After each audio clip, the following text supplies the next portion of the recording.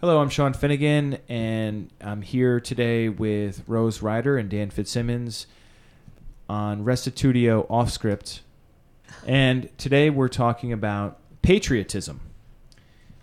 Patriotism is the feeling of love for one's native country, at least how we're going to be using it here. It could include swearing allegiance. It could include supporting like an extreme form of patriotism is the slogan, "My country, right or wrong." And the opposite of patriotism is the philosophy known as cosmopolitanism, which is the idea that you are a global citizen and that you have no native country and every country is your home country. So it's just... That's my aunt, actually. I didn't know there was a word for that.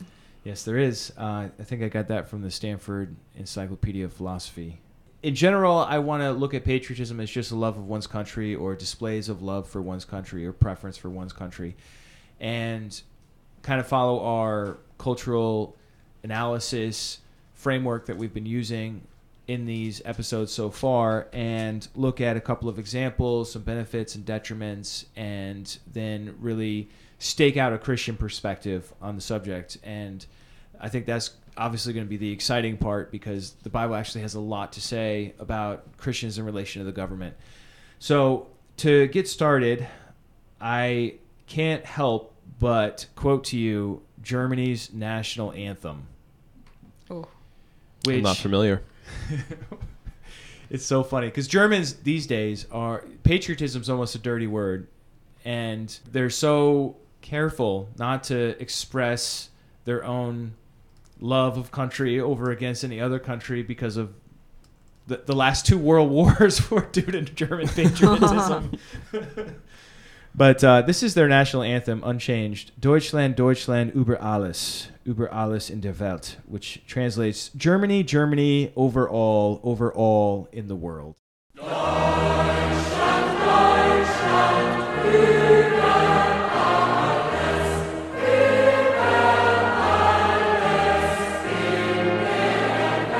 Welt. Wow.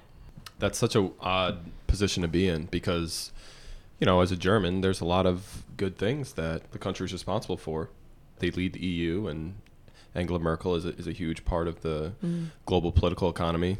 You know, why shouldn't they be proud? But at the same time, given their history, that's a really tough... I'd be interested to speak with a German national about how they navigate that. Very managed patriotism.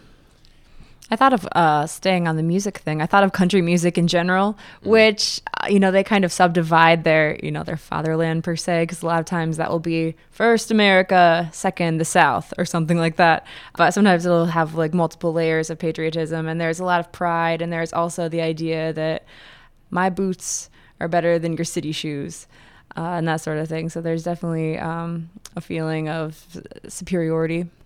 Yeah, I think country music artists have sort of taken that as their turf, especially in the wake of 9/11.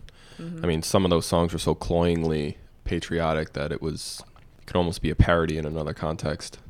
So, yeah, that's definitely a good example. Okay, so let's talk about some benefits of patriotism. One that I was thinking of is that people who care about their country are more likely to act in the country's interest, even if it costs them something, than if they don't care about the country. In other words, patriotism can lead to people working together and self-sacrificing for the country's good. You think of food rations during World War II or War bonds. Or bonds, right? The idea is summarized for me in John F. Kennedy's 1961 statement. And so, my fellow Americans, ask not what your country can do for you.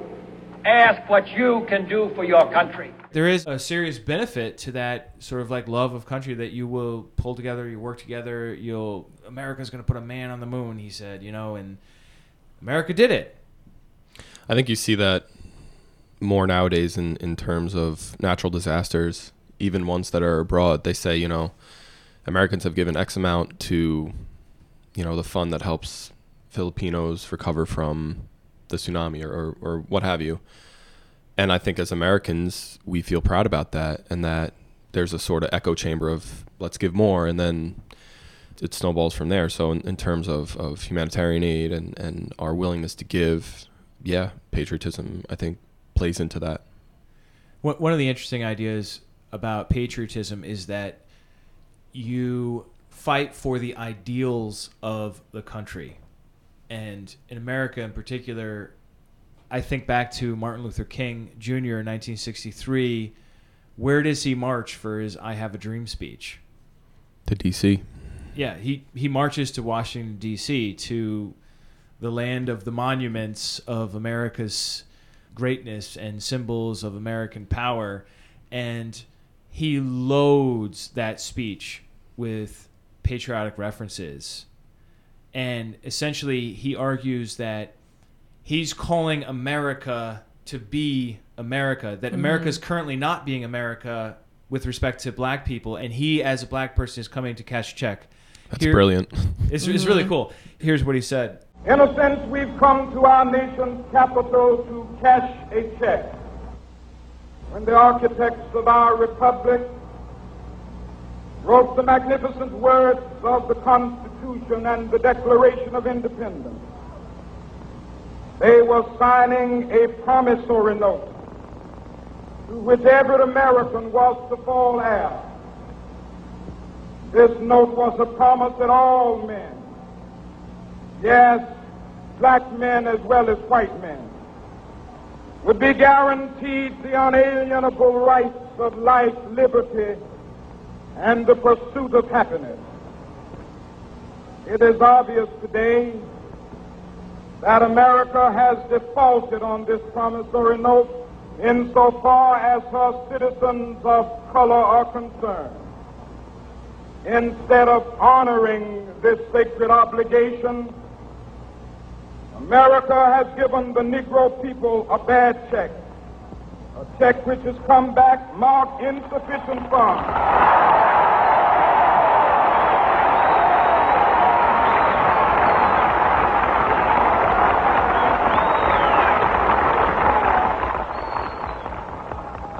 But we refuse to believe that the Bank of Justice is bankrupt.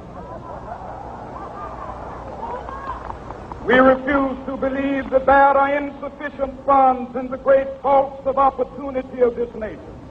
So we've come to cash this check, a check that will give us upon demand the riches of freedom and the security of justice.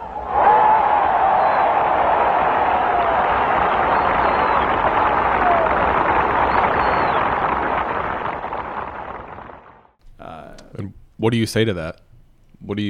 No, you're wrong, Martin. That's not what the Constitution, it does say all men. Right. So how do you argue against that, especially as like, a full-blooded American? He's using the Constitution against, not even against, but as an insurance to his whole idea, and it's very effective. Yeah. He's calling people back to their roots of what it means to be patriotic, and he is, in a very powerful way, stirring up their hearts towards a change of attitude that is in line with the ideal America. That's an example of patriotism benefiting a society where it's sort of put into use to convince people to treat each other better. And it fuels positive change and transformation. Right. The downsides of patriotism, we should talk about those as well, is when it divides people, right? Think of the Mexican-American border, for example. Mm-hmm. You have people on either side of that border. On one side and the other, they speak the same language, Spanish. And one side and the other, they eat the same kind of food. They like the same sports team, or sports teams probably. And there is an ethnic similarity on either sides of that border, but why is one Mexican and the other American? Well, it's just because there's this artificial line at the Rio Grande or wherever the line is, and where does that line even come from? Some conflict that happened a long time ago between nations, that don't even feel that way towards each other anymore, and they carved it and said this is the line, and it's just a sort of an accident of history that there's a barrier there and not somewhere else. Right. And yet, because that barrier's there, it means that you're not supposed to look at the other person the same as you. Well, I think that's where one of the detriments of patriotism comes in, which is exceptionalism. I'm better than them. Mm-hmm. And that is a sort of arbitrary measurement. It's not even a measurement. It's an arbitrary way of thinking, because you don't know who you're talking about. Are you talking about the entire Mexican people? It's a reductive and foolish way to think. And yet a lot of people think that way. It's a very easy mindset to slip into. It is interesting when, Sean, you talked about the Rio Grande, and, that's where the river flows. And in so many places, throughout so much of history, that's been what's decided it, or treaties or other countries have determined your borders for you. It is interesting how arbitrary nations can be sometimes, and yet, especially when you're born into one and that's all you've known, you can work yourself up to a fevered pitch of patriotism. Yeah. And also, I think there's a GIF out there somewhere. I think it's centered on Europe, but it looks at how the borders have changed over the years, and it's super fascinating. And these decisions of where the borders are drawn are not made by the common people. They're made by the political elite. Mm-hmm. And who can benefit from it at that time. Right. And then those attitudes that come along with that border, if you identify with one country and then all of a sudden your border gets extended and you're in another country and then you want to secede, and all those feelings, like that comes from an extremely small segment that is extremely powerful of society in your country. Mm-hmm. I think the problem with patriotism, taken to an extreme especially, is that it can be divisive. It can lead to xenophobia.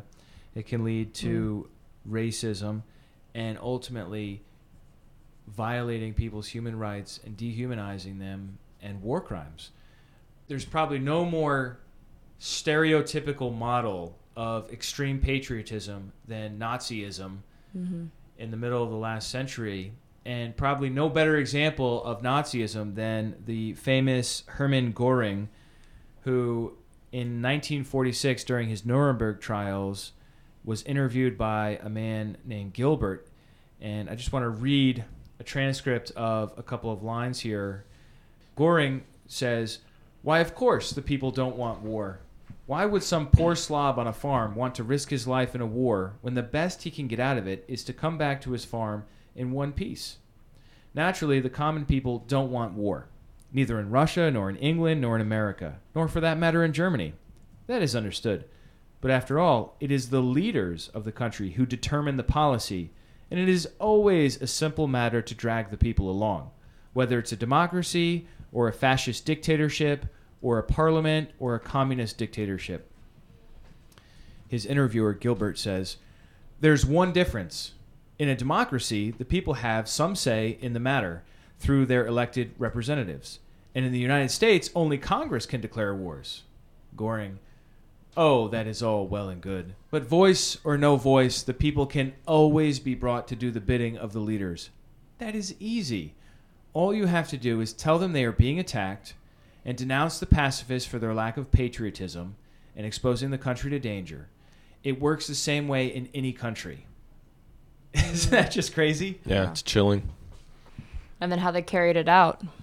Here's an example of patriotism being used by the Nazis to get people to fight wars that are unjustified. And again, it goes back to the idea of a very small group of people. It does, yeah. Controlling a large group of people and mobilizing, because one man can't enact his will on a global level. It takes hundreds of thousands of people. Patriotism is a pretty complicated idea, because on the one hand, it's the idea of loving your native country, and there's a lot of reason why you should love your native country, especially if it provided a stable environment for you to grow and flourish and receive an education, especially if that education was paid for, not by you, Mm-hmm. Yeah. And so I think there is an appropriate gratitude towards a country that does provide a good home, relatively speaking. But then there's the other side where it slips into superiority. Very easily, I would say. The analogy I think of is this one time a friend was over at my house and he left. He went home. Sometime after that, we discovered that a purse was missing. It wasn't my mom's purse. There was a friend over, a couple friends or something of my parents over, and the woman just could not find her purse, or no, it was the money in her purse or something. You know, and so process of elimination. My father determined it must have been this young man who had come into the house, and so Dad and I went to confront him to his house, and his mother answered the door. We rang the doorbell. We waited. She answered the door, and my dad very diplomatically explained the situation and said, "I want to talk to your son. Can you bring him out here, because I believe he stole from my house." And her immediate knee-jerk reaction was, "Oh, my son would never do such a thing. There's no way. There must be some misunderstanding here." And she starts laying it on pretty thick. And if you know who know my dad, he's not gonna like back down because a mother is just being defensive. No. And I'm just like standing there awkwardly, as a teenager would in such a situation. Like, this guy is not my friend anymore after this. Like, whether he did it or not, it's over. Right. The kid was in the house not too far from the door. He heard everything that was going on, and he sensed the tension, and he came forward. He kind of nudged his mom out of the way and said, "Here's the money. Sorry." Because he knew it was him, and he knew he was busted, and he just wanted to come clean on it. Right. And I feel like that's patriotism a lot of times, is being the mother and being like, "Oh, America would never do that. There's no way that America would use torture in a legal manner or whatever." You know, you have this like motherly, you know, this is my boy, right or wrong kind of mentality. I think what you're talking about, it happened on a national level during Vietnam, the My Lai massacre.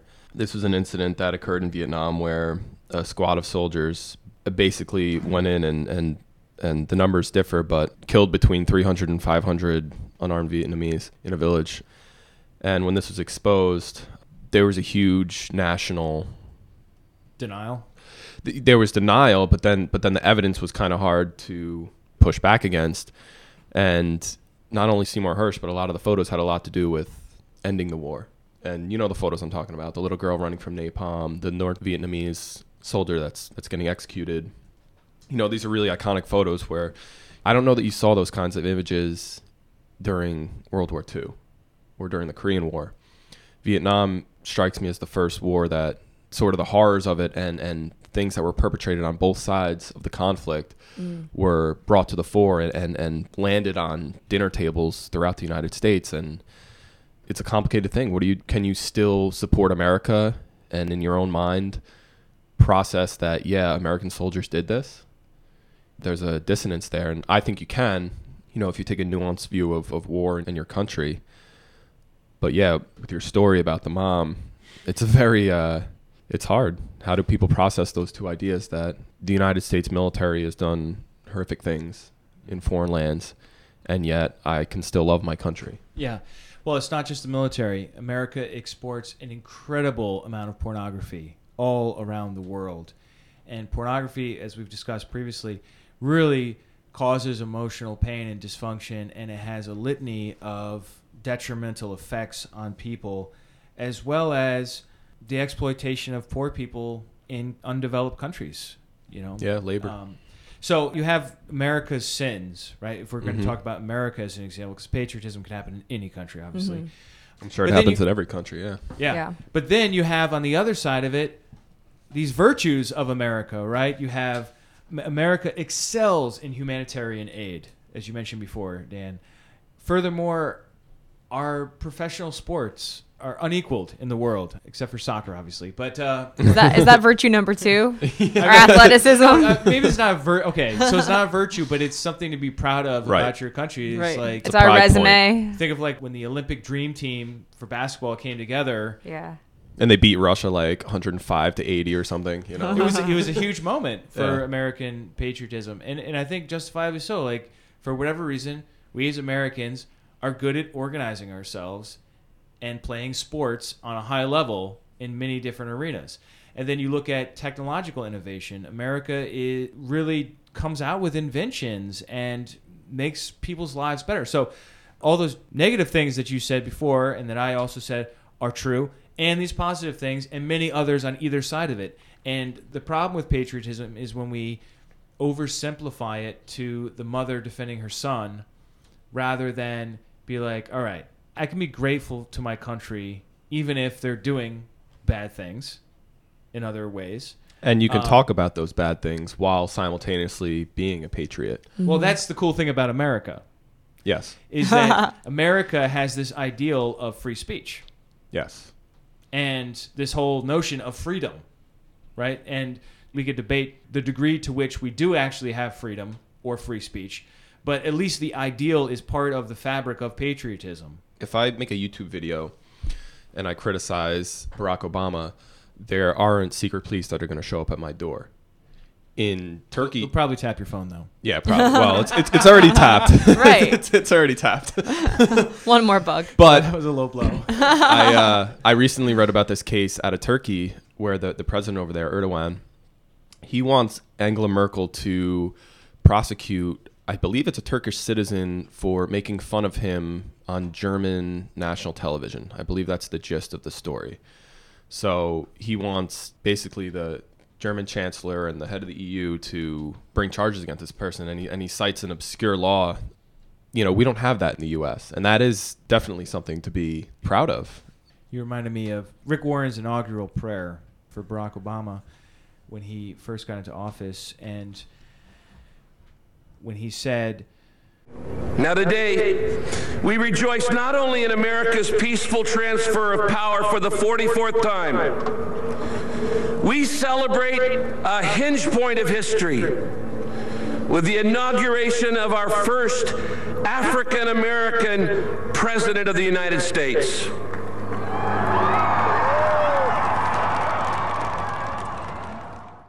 and he went on from there, when he said, a peaceful transfer of power for the 44th time.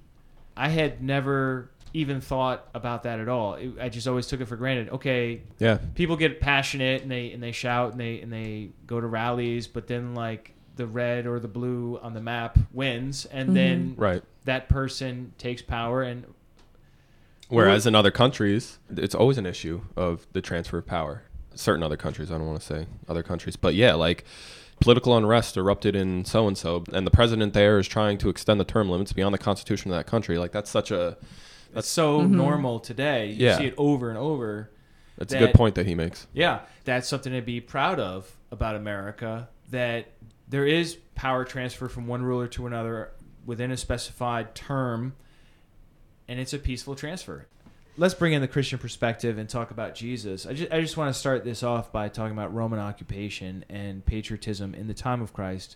Many of us, especially those of us who live in fairly stable societies, imagine Jesus lived in a stable society where there was a clear separation between church and state. But Jesus lives on a precipice. Before he's born, there are protest movements. During his lifetime, you have it. Within 30 years, there's the Great Jewish War of Independence against the Romans, where it takes something like 60,000 Roman troops to quell the rebellion, and in the process, they destroy the Jewish temple that had stood there on that site for 500 years. So Jesus lives in a tumultuous time where he's living in an occupied nation. Think of India in the time of Gandhi, or America during the 1770s, and you get a sense, or maybe like the 1750s, you get a sense of what Jesus' political climate was. Right. And then the sort of questions they ask him: should we pay taxes to Caesar or not? What do you think? These issues are on people's minds. Yeah. Well, complicate it with this. Jews have every reason to be patriotic because they believe God gave the land to Abraham. They literally call it the promised land. Right. So it's the perfect mix of religion and politics when it comes to wars of independence for Jews in Israel. Yeah. It's like You know. a theistic entitlement type. Yeah. Yeah, so a mindset. lot of things Americans try to claim for themselves, the super patriotic Christians that they try to claim for themselves, the Jews of that day actually had. Yeah. So, these things are all part of the cultural fabric. They have every reason in the world to be patriotic in a appropriate, God gave us this land sense. And yet you have these Romans, and Jesus is operating in that context. So, like, it's conspicuous that he does not initiate some sort of especially as somebody claiming to be the Messiah, Right. that he does not initiate some sort of protest movement. He doesn't stockpile weapons. And he even tells his followers, when you see Jerusalem surrounded by armies, flee. Can you imagine? I mean, think of like 1776 in America, and it's like when you see the British coming on their ships, run to Canada and don't fight them. Like, that's the equivalent. And that's what the Christians did in 66 to 74 during that war. They fled Jerusalem. They went to a city called Pella, and they did not participate in the Jewish War of Independence. And so when the Jews lost that war, it caused a major rift between Jewish Christians and traditional Jews. And it almost sounds like what I'm saying is Jesus is apatriotic, or he's a cosmopolitanist. But Jesus is doing something, and it's powerful, and it's changing people, and the leaders do perceive him as a threat, and they do execute him for being a threat to Rome. So I don't want to go so far to the side and say, oh, Jesus is not, he doesn't really care about politics or anything. He's super political. You know, like John Howard Yoder's book called The Politics of Jesus, and he sort of like recovers the idea that Jesus is a political person, because there is no separation between religion and politics in the ancient world. So he is deeply political and deeply religious, but he's not doing it in the traditional. Right. He's like, not working within their framework. It's No. a different paradigm that he's supporting and trying to get out there. Right. And so he's teaching people how to live the kingdom in the present as a testimony of the future that's to come. He's engaging with people. He's righting wrongs all over the place. He's bringing to bear restoration miracles. You know, he's touching a leper to heal him. He brings the town prostitute back into relationship, restores her to a position of forgiveness With the community. With the community as well. He's doing all this stuff. At the same time, he is preaching a politically threatening message. Repent, the kingdom of God is at hand. And he does prophesy about the coming kingdom. He knows Daniel, the prophet, who says that the kingdom of God is like a rock that is cut out without hands, and it hits this statue representing all these different kingdoms on the feet, and it explodes it to smithereens. And then that mountain itself, or that rock itself, becomes a great mountain and fills the whole earth. So this is a prophecy about the kingdom. Jesus calls himself the Son of Man. That is coded Daniel language for Daniel chapter 7 in this vision. And it says that all the kingdoms are going to serve and obey the Son of Man. It's very unsurprising that the political elites in the Jewish and Roman government viewed him as a threat. Right. So I don't want to say that he's not political or not patriotic. I think he is, to a large. I think he loves Israel. You know, he weeps over Jerusalem. Oh, Jerusalem, Jerusalem. You know, how I would wish to gather you like a hen gathers her chicks. Jesus knows that things are going to change too after he does his work of, you know, his passion and his resurrection. He knows things are going to change. And that change is significant as well, because Christianity goes from sort of like the late stage of Jewish messianism to this international embracing of all peoples, tribes, and languages faith. A lot of the old patriotic ideals kind of fall by the wayside, all the while looking forward to a patriotic age where the Messiah returns to conquer Rome and all the other nations. Yeah, you describe patriotism, Sean, as the feeling of love for one's native country, and there's no question in my mind that Christ, like you said, crying over Jerusalem, loved Israel so much. But in terms of pride and joy, which I think are other things that we often associate with patriotism, that was for the coming kingdom, where his pride and joy would be. And the cool thing about the coming kingdom too, when we read in like Revelation 5, 9, and 10, it says that the beautiful image of the kingdom is multicultural, multi-ethnic, multilingual, and so since the kingdom is like this global empire, you know, it is inherently a patriotic system, or whatever you would call that. Do you guys want to bring in anything about the Christian perspective? And I think we'd be remiss to not discuss military service. I don't think we should. No. It's a whole other topic. Right, but if I'm listening to a podcast about patriotism and we don't talk about the military, I'm going to be like, you guys copped out on that. I think it's too complicated of an issue to raise at this point. All right. If you feel like you can... A little aside. I feel like if you can say it briefly. It's a can of worms. Yeah, it's a can of worms. Well, I mean, from my perspective, it's clear as Jesus says to love your enemies. So, like, Yes. killing them on behalf of your country is obviously a sin. But what if you're cooking the food that the guy eats who's killing them? Is that a sin? What if you're paying your taxes? Jesus says pay your taxes. Part of that goes to support the military.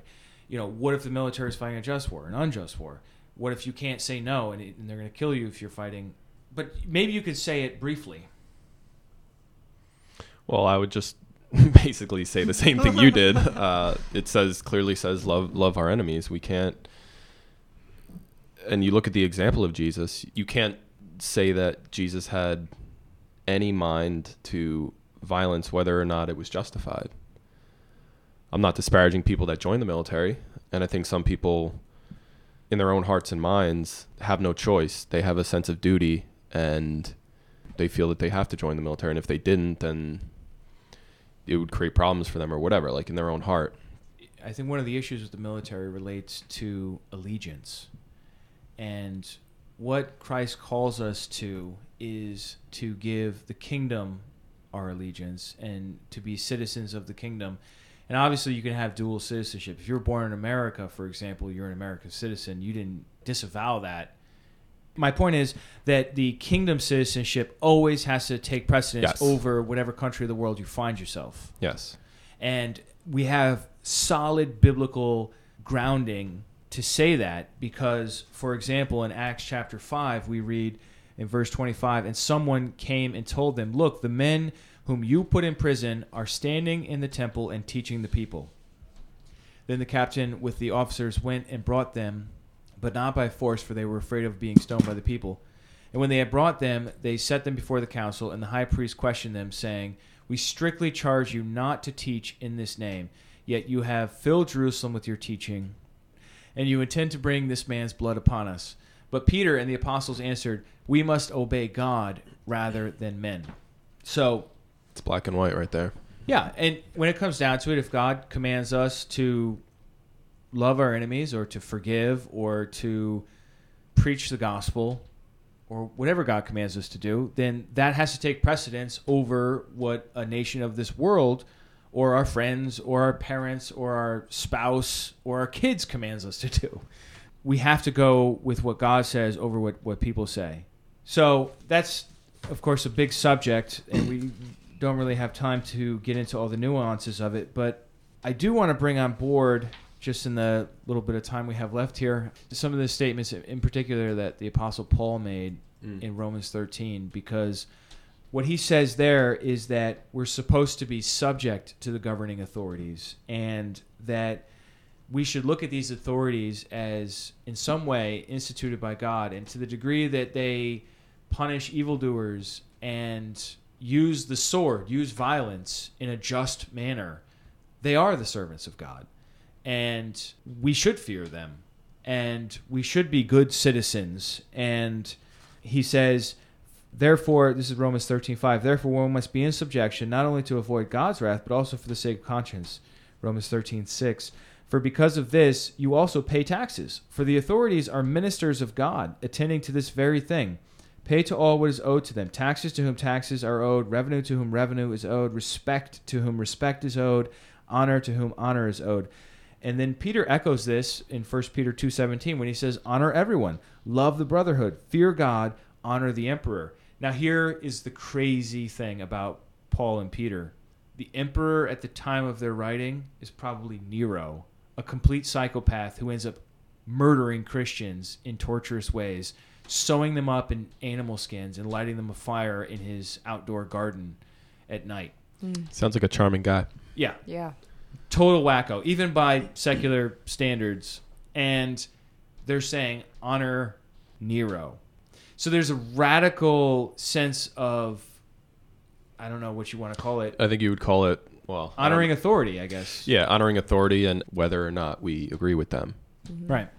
So many things like that in the New Testament happen in such an extreme context too. It gives us an extreme example, and we live, in a fairly modern nation, and we know that if the believers then were expected to uphold that standard in that extreme society, God will empower us to do that today. Here's what's so interesting about it too, is that he's writing this epistle to the Romans in the city of Rome, where the emperor lives. And It's got to be mind-blowing. yeah, it's like writing it to Washington, D.C., right? And here's what's interesting about it. He honors the emperor. He pays his taxes. He's a good citizen. But in the end, he will not bow to Caesar. That's an important distinction. Isn't that something? So Paul gets executed during Nero's persecution or around that time period. And Paul gets executed. He gets beheaded because he won't forsake his Christianity. And so is the pattern going forward after him, where time after time after time, Christians are brought to the arena. They're commanded to offer incense to the image of Caesar or to forsake Christ, and they won't do it. You know what I mean? Yeah. So, and there's a political subversiveness to that because they won't give the loyalty that everyone else gives, but at the same time, they do give honor and they pay taxes. Yeah. So it's really a nuanced position that Christianity offers. And I also think the bottom line can be found in Philippians 3:20, where it says our citizenship's in heaven and we await a Savior, the Lord Jesus Christ. I mean, that's the bottom line, that our citizenship is stored in heaven. It's interesting, too, because it's very popular to make fun of the president, even for Christians. And it's not honoring to the governing authorities to ridicule them. In America, we are free to critique, okay? But there's a difference between critique and making fun of somebody or slandering them or just Being ad hominem derisive attacks. and yeah. As Christians, we often fall into that pattern, and we see the example of the comedians on late night, and we're like, oh, that's so funny. They made fun of this one again or that one again. Well, look, that's not really appropriate for us. No, and even, conservative radio, some of the things they say, like Obama's a Muslim Kenyan terrorist or whatever, but you're also leading other people who self-identify as Christians down that path of thinking. It's just, it strikes me as sort of dangerous if I'm on the radio and saying these things, given what the Bible says about exactly that type of behavior. Do you have a point about any of this? I have other random outlying things. Well, throw them in. Okay. I really appreciate, certainly honoring your nation and the people involved, but I really appreciate 1 Timothy 2, where we're told not just to honor, but we're also urged then to pray for people who are in power. Paul says, I urge then, first of all, that petitions, prayers, intercession, and thanksgiving be made for all people, for kings and all those in authority, that we may live peaceful and quiet lives in all godliness and holiness. Then he goes on to say, this is good and pleases God our Savior, who wants all people to be saved and to come to a knowledge of the truth. So even back in the day, looking to the people in Rome, pray for them, pray for their salvation, pray for wisdom and leadership. Growing up, there was a guy in my church who used to quote this verse all the time, and this is from Isaiah 33, and it really resonates with us as Americans, I think, because of the nature of the branches of government that we have. But this looks forward to the kingdom, and I'm going to read Isaiah 33, verses 20 through 22. Look on Zion, the city of our festivals. Your eyes will see Jerusalem, a peaceful abode, a tent that will not be moved. Its stakes will never be pulled up, nor any of its ropes broken. There the Lord will be our mighty one. It will be a place of broad rivers and streams. No galley with oars will ride them. No mighty ship will sail them. And then this verse that corresponds to, interestingly, our branches of government. For the Lord is our judge. The Lord is our lawgiver. The Lord is our king. It is he who will save us. And we look forward to the kingdom where, we're proud of our government that we have here in America, but we know there's corruption all through it. We have this promise to look forward to, that the Lord, in all his holiness and sovereignty and justice, will be judge, lawgiver, king. He is the one who will save us. I appreciate you bringing that up, Rose. I think that's a healthy perspective to have and a hopeful perspective to have, because it's easy to get cynical or to feel hopeless. One other point I wanted to bring in just towards the end here is that Christianity, once Philip converts that African, the Ethiopian treasurer, at that moment, Christianity, I think, goes public. People don't all get on board with that.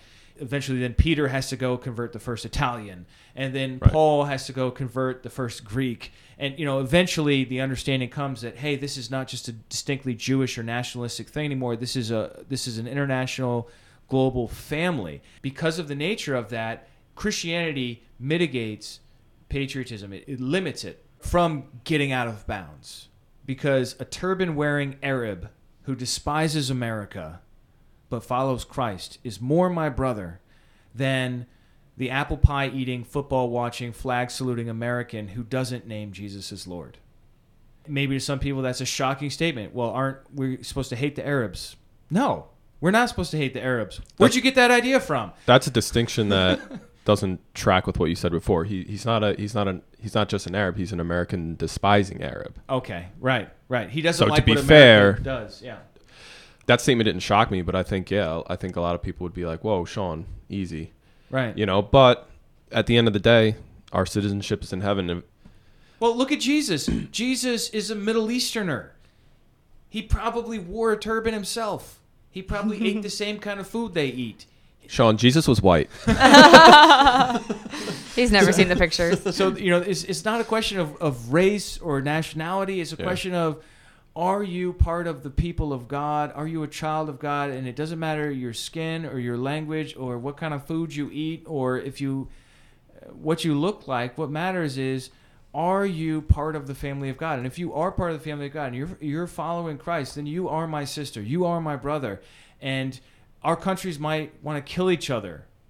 Yet I stand in solidarity with you because you name the name of Christ. So what are some just concluding thoughts? Do either of you want to? Philippians 3:20. That the beginning and the end. But our citizenship is in heaven, and from it we await a Savior, the Lord Jesus Christ. I don't think there's anything wrong with patriotism, but you have to examine your heart. You have to examine what the Scripture says and take it on a case-by-case basis of, is the situation I'm in or might be in, is there any biblical wisdom that can be applied here? And apply it. You can't just generalize when it comes to an issue like this. I think Christianity has a lot to say to patriotism, and this is a subject that's worth your time to think about. Yeah, I mean, I would just boil it down to absolutely show honor to your country. It's okay to love your country, but when it comes to devotion, all devotion must go to God. And, when there is a conflict of interest per se, always give of yourself to God, and then, any leftovers you can give to your country. But God gets your first fruits. And these are hard issues, and I don't think we're sitting here and saying that we have all the answers. We looked at several cases and what the Bible said about them, but I'm sure there are a dozen out there that are really fraught. And, what do you do in the situation? I think it's always, as with everything, important to go to God in prayer with, what you might be facing and seek wisdom. We do have good guidelines, but where there are gray areas, seeking God, and He will be found. All right, let's sign off. Who wants to go first? Thanks for listening. As always, please visit restudio.org. Leave us feedback. We'd love to hear what you think. Negative, positive, benign, whatever. We love to engage with anyone that might be listening out there. So thanks again for listening. Thank you for listening. We hope it was food for thought. We hope you can have good discussions even with people in your life as a result of this. And send the comments our way. Thank you.